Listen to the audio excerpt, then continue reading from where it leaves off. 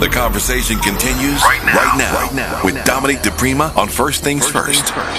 800-920-1580. That's the spot. I call it that red, black, and green carpet where you are always a VIP on these phone lines, regardless of the topic or guest.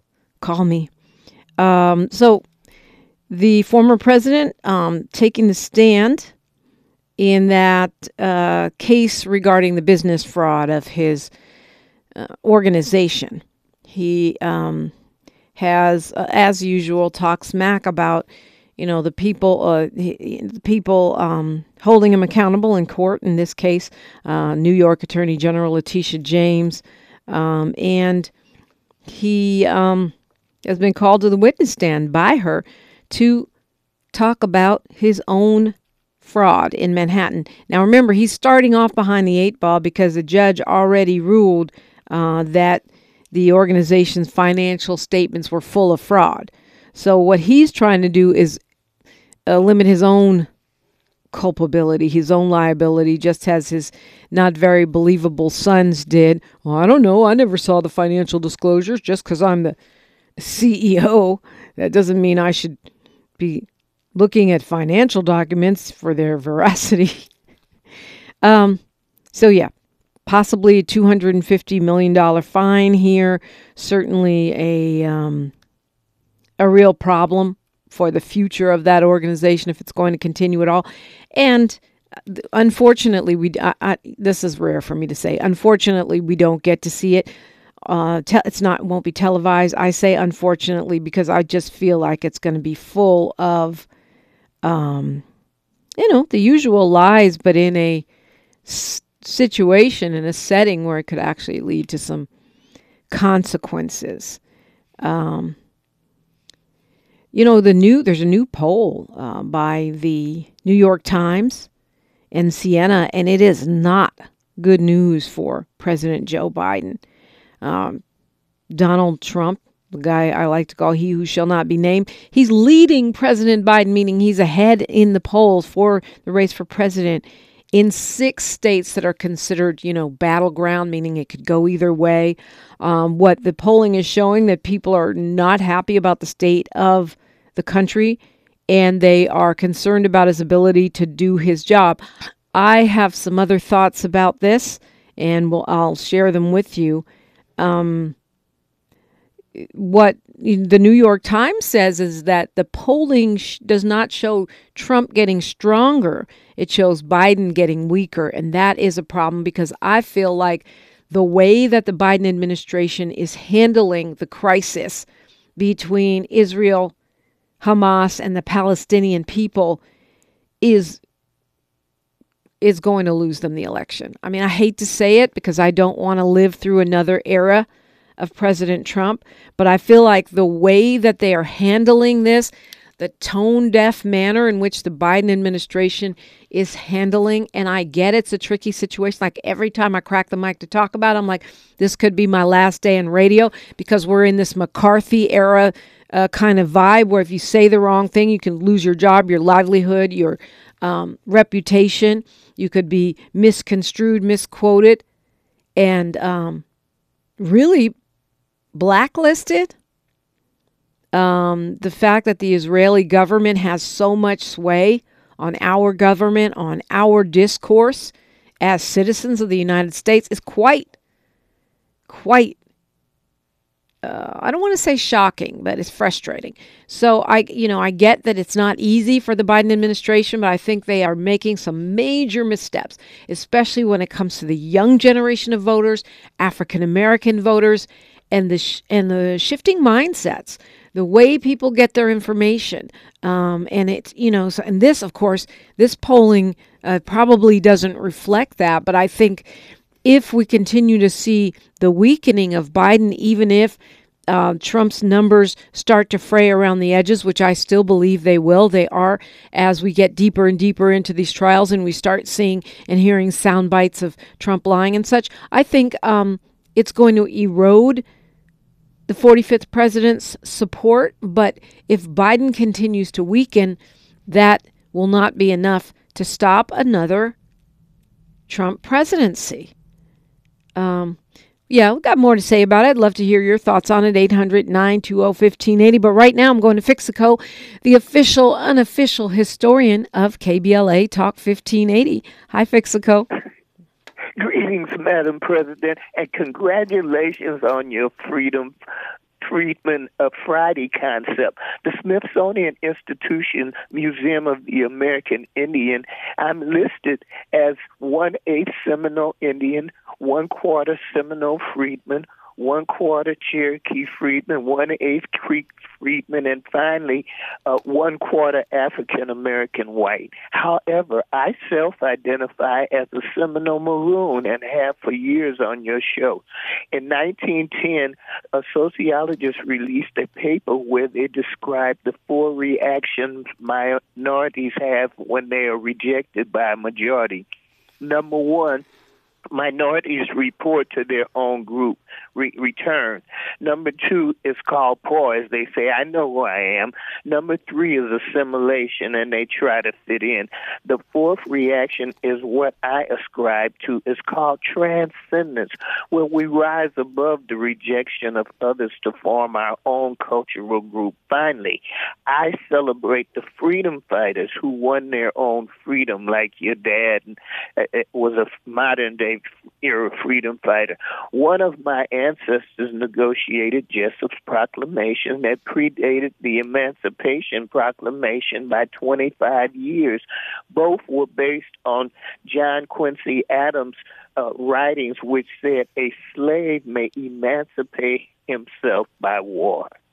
And thank you so much for the Freedman Friday. Well, thank you, Fixico, for sharing those historical facts about your own life and for understanding that the purpose of Freedman Fridays. I have some pushback. People are like, there are so many factions within the reparations movement, and people are feeling like, maybe I'm taking a side or whatever. Well, I'm always taking sides.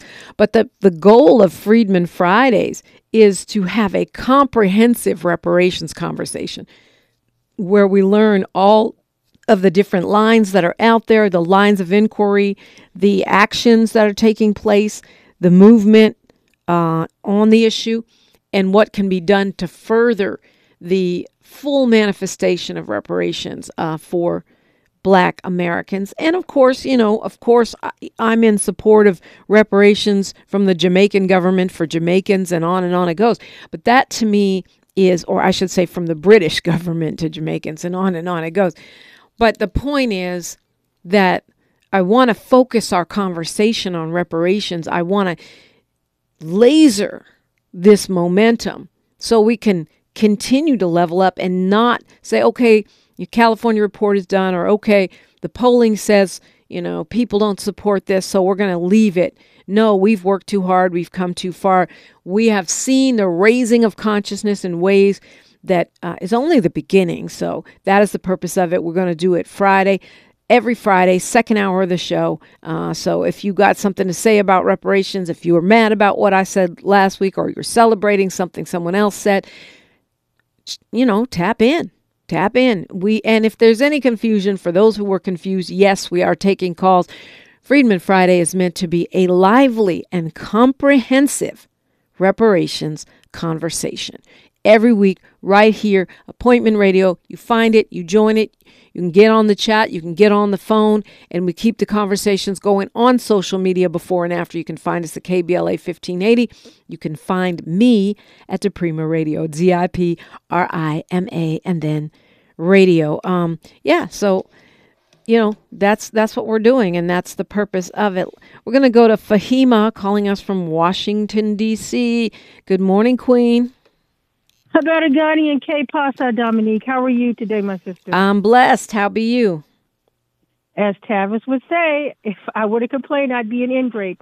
One thing, I'm going to send you some information. I'm going to email it to you from Scott Ritter, a presentation that he did. You remember, he was the former weapons inspector for the UN, and he had contended that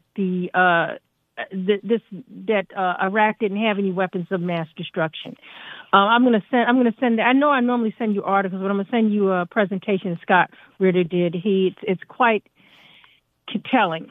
Now, I want to preface my comments because I want to talk about reparations very briefly. I want to preface my comments to say that I was the co-founder of the Howard University chapter of NCOBRA, and it was at the time when the UN Conference Against Racism took place, and Nkechi Taifa worked along with Charles Ogletree and the late Johnny Cochran because they were part of the legal part of NCOBRA.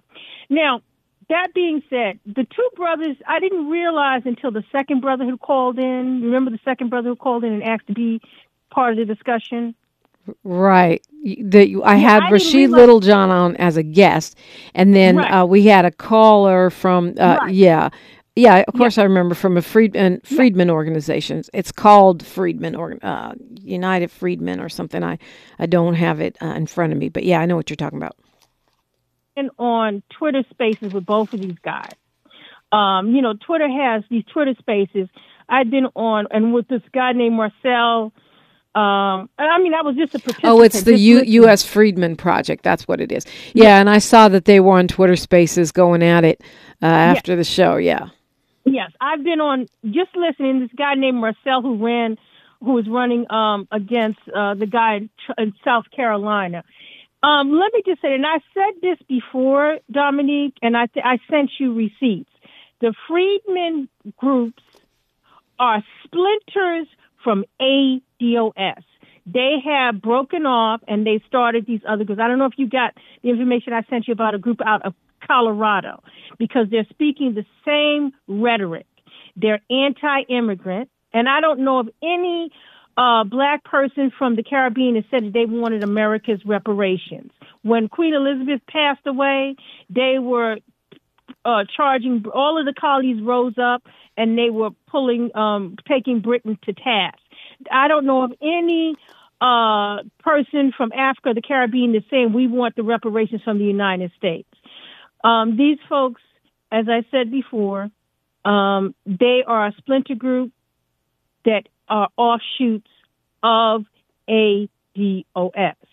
And they're anti-immigrant. I don't know why are they pushing this stuff around immigrants. It really is not necessary, and I don't want to keep repeating myself. The other thing I wanted to say is, because I know that many of them come and they have been disrupting the not the Freedmen people, but the ADOS and the FBA people have been disrupting so many of the reparations meetings, saying that we wanted lineage and what have you.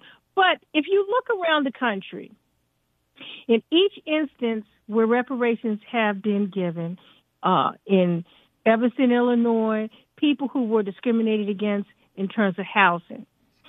If you look at Georgetown, when they sold the ancestors of these folks, and then they're providing legacy scholarships to the descendants. And there's a county in Virginia, when Brown versus the Board of Education occurred, they closed the schools so that black people couldn't be educated, right? And so if I'm entitled to, and California wasn't even a slave state, so why? Okay, hold that thought, Fahima. I've got news, traffic, and sports, and let you land on the other side on KBLA Talk 1580.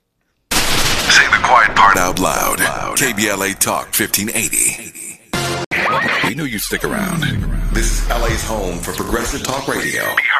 Welcome back to KBLA Talk 1580. Welcome back indeed. Fahima, who is a regular part of our KBLA delegation, calling from D.C. and got on the conversation about reparations because of the launch of Freedmen Fridays.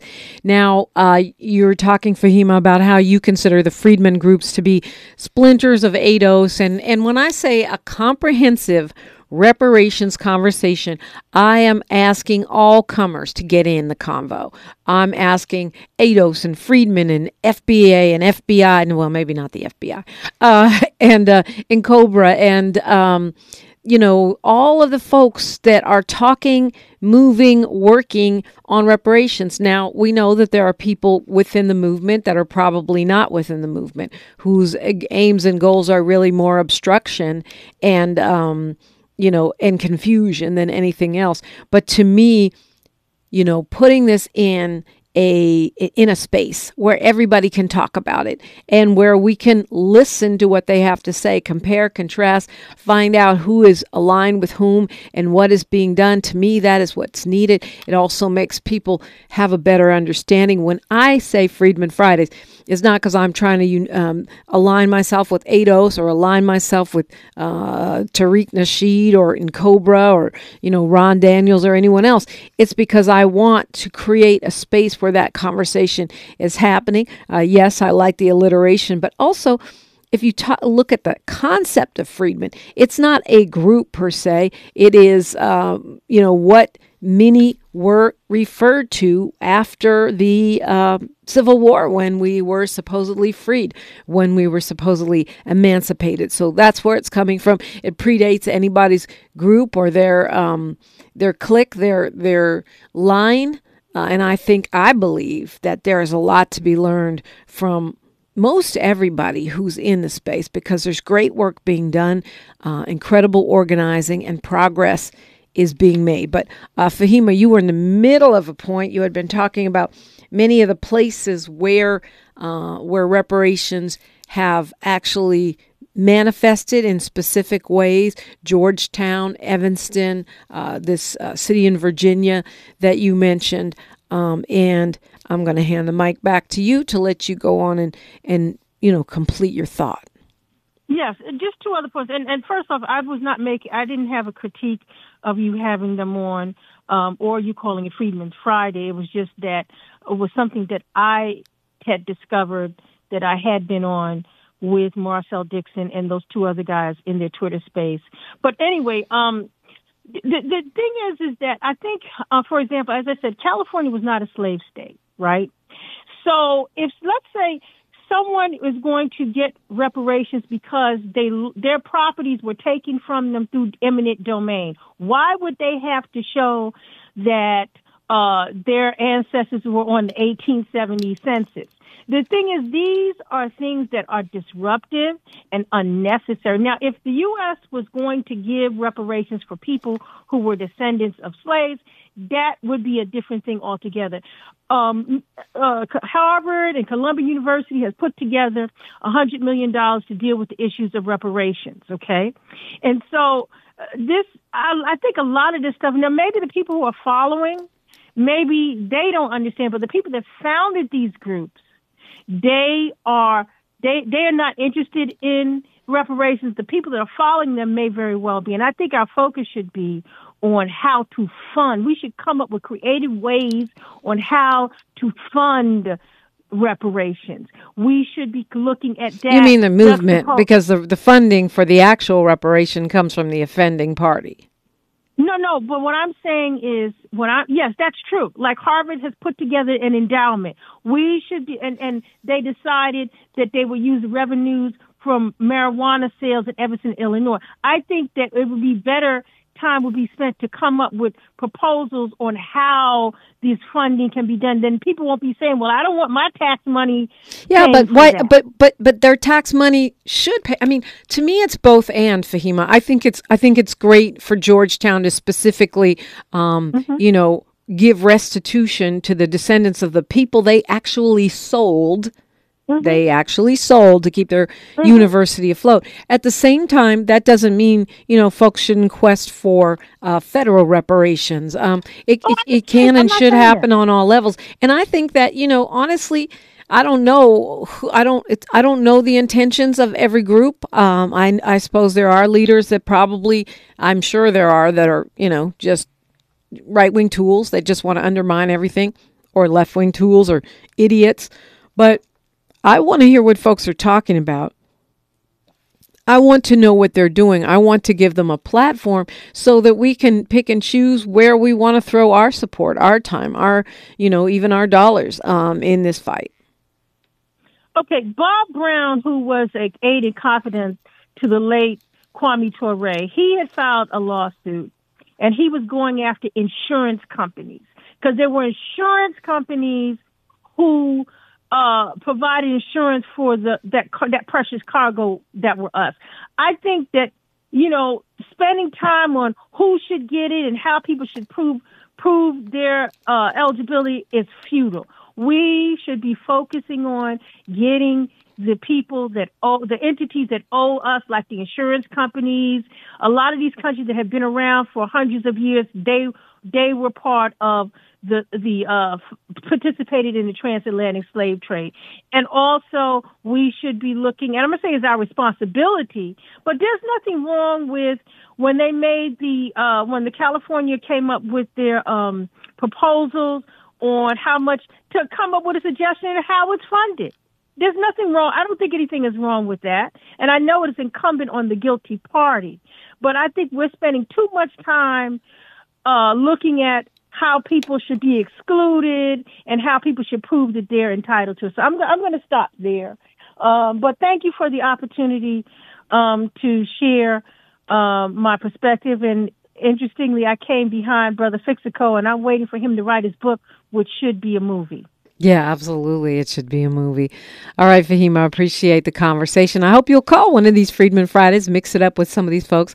I intend to have every corner of the movement, those that I am in agreement with, those that I'm not, or those that I don't know, or maybe a lot where it's some of both, because we need to understand reparations. What's happening?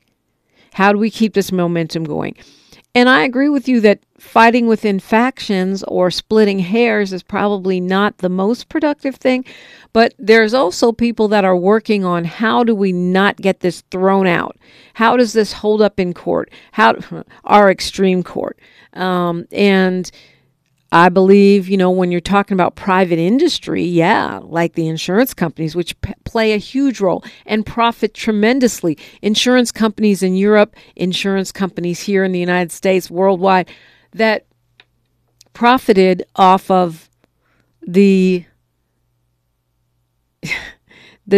buying and selling of our ancestors. Yes, absolutely. And I remember that case. I did talk to Charles Ogletree on when I used to do Front Page the early days, and others when I used to do Street Science. Been talking about this reparations thing for Fahima for so long, and I feel like I've seen more progress in the past 5 years than in prior decades. So with this platform, I intend to do everything I can to keep that progress going, whether it is creating and continuing to build the momentum in terms of public support, whether it is educating myself and us, each other, about who's doing what and what is working, and what the intellectual conversation really is, what is the discourse, and also in terms of making it plain where people stand by letting them tell you who they are and what they're doing. I think it's also a place for us to ideate, to spar, because many times when we spar, we stimulate our gray matter. We make ourselves even more wise because we have to defend our own perspective, our own talking points. Why do I say that? And am I right? And how can I prove that I'm right? That is the genesis of Freedman Fridays. And I hope agree, disagree, left, right, center, pro-immigrant, anti-immigrant, wherever you are on the spectrum, MAGA or, BLM, wherever you might be, let's talk about it. Let's unpack it. Let's shine the light, and elevate, amplify the discourse. I'm Dominique DePrima for KBLA Talk 1580. She's reclaiming her time on KBLA Talk 1580. More First Things First with Dominique DePrima when we come forward. Ancestors' favorite radio station, and your favorite morning show host. Let's get back to Dominique DePrima right now. By the way, back to Biden. I know among the KBLA delegation, Molly Bella, straight out of Compton, is probably the biggest Biden supporter we have. She also supported him on Front Page and whatever other platform she's talking about. And Molly Bell's in the chat on YouTube at KBLA1580.com. She says Biden is going to win. And she points out something I've said, and I do agree with, which is that part of the part of the slippage or the anti-Biden sentiment comes from the fact that Biden is old and his vice president is a black woman. So people know that when he makes his transition, there will be a black woman president. Specifically Kamala Harris, who has been subjected to an incredible smear campaign in the press and especially online. And I think that anti-blackness, anti-black womanness, and the aversion to Vice President Kamala Harris is part of what's driving the slippage for Biden. I agree with that. But I do think that the handling by this administration of the conflict between Israel and Hamas, of which the Palestinian people are taking the brunt, is problematic. I think they are out of touch with the American public, especially the young voters and black people. I do. And, I know that Biden and Harris have plenty of black friends. I know they've done great things for black America. But right now, people are hurting because of inflation. And I get that the economy is actually in pretty good shape. The jobs reports look good. But when you go to the store and your paycheck buys less than it did before, people don't like that. They're not going to like it, no matter what the numbers say. And then on top of that, you're talking about sending $12 billion to Israel to fund their fight against Hamas, which, there's so many things about that. Number one, it's very reminiscent of the U.S. in Afghanistan. We're going to eradicate the Taliban. How'd that work out for us? $1, $2, $3, $12 trillion later, how'd that work out for us? And imagine if we would have killed the number of people that Israel is killing right now in Gaza.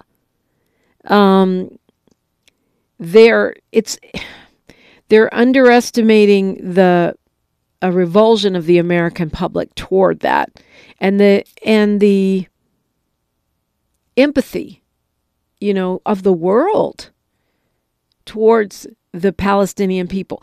And I think they're doing it in a way, you want to spend $12 billion, but you just said, and I get this wasn't the Biden administration's fault. It was the Republicans plus Joe Manchin and Kristen Sinema that said no to feeding American children through the U.S. tax credit, which threw 4 million American children back into poverty immediately in 2023.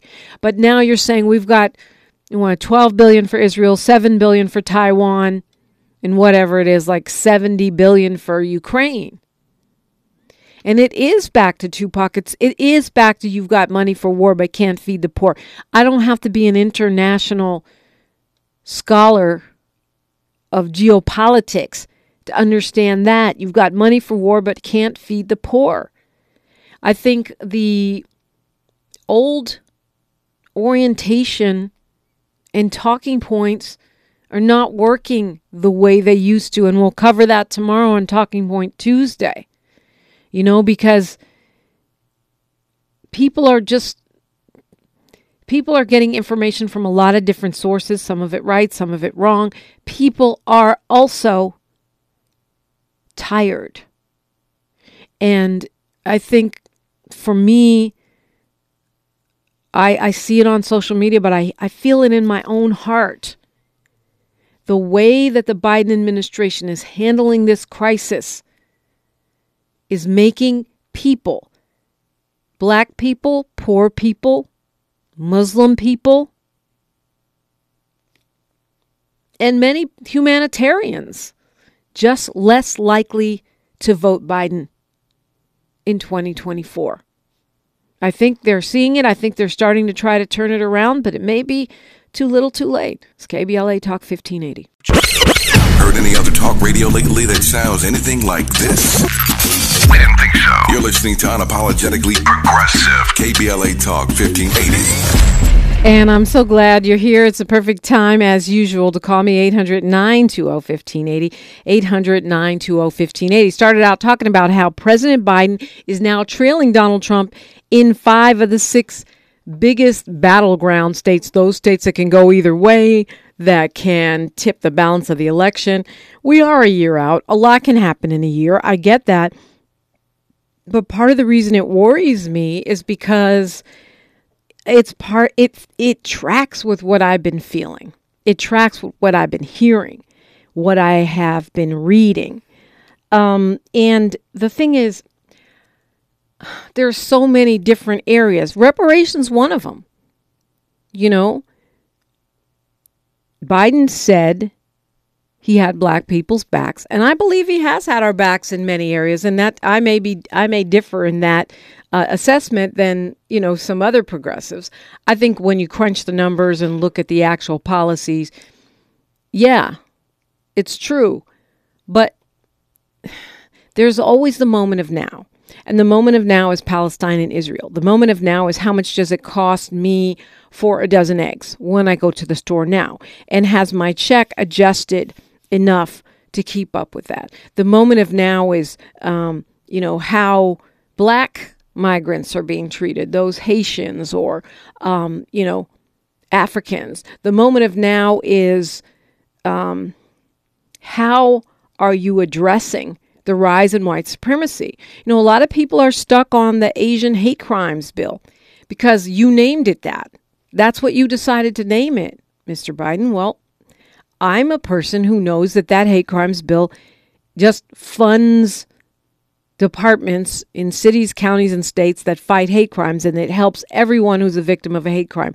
But because you named it that, and because of the way the internet works, people have it stuck in their heads that only helps Asians, it doesn't help us. Well, that's a problem.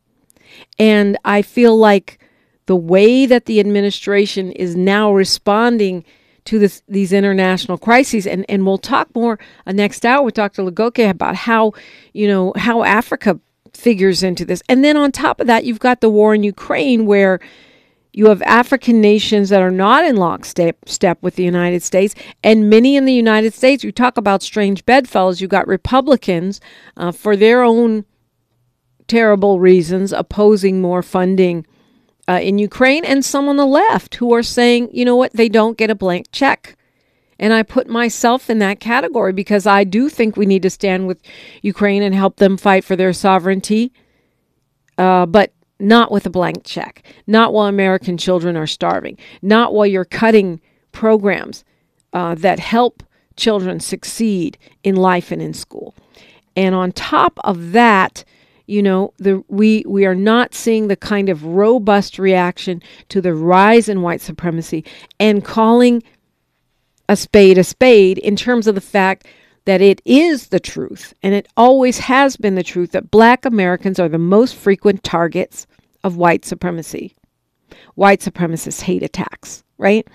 And that is, since that seems to be the default, you find it unremarkable as news organizations or government bodies. And that's a problem, because that doesn't feel like you having our back. I understand that there's been a huge rise in the number of, Islamophobic and anti-Semitic attacks. I understand there's been a huge rise in the number of anti-AAPI, Asian Pacific attacks. It's because they start from a smaller number and they jump. But why is it, and that's terrible and not okay, but why is it okay that black people continue to be the number one targets and victims, and why is that not addressed? This is my little Monday morning wake-up call to the Biden administration.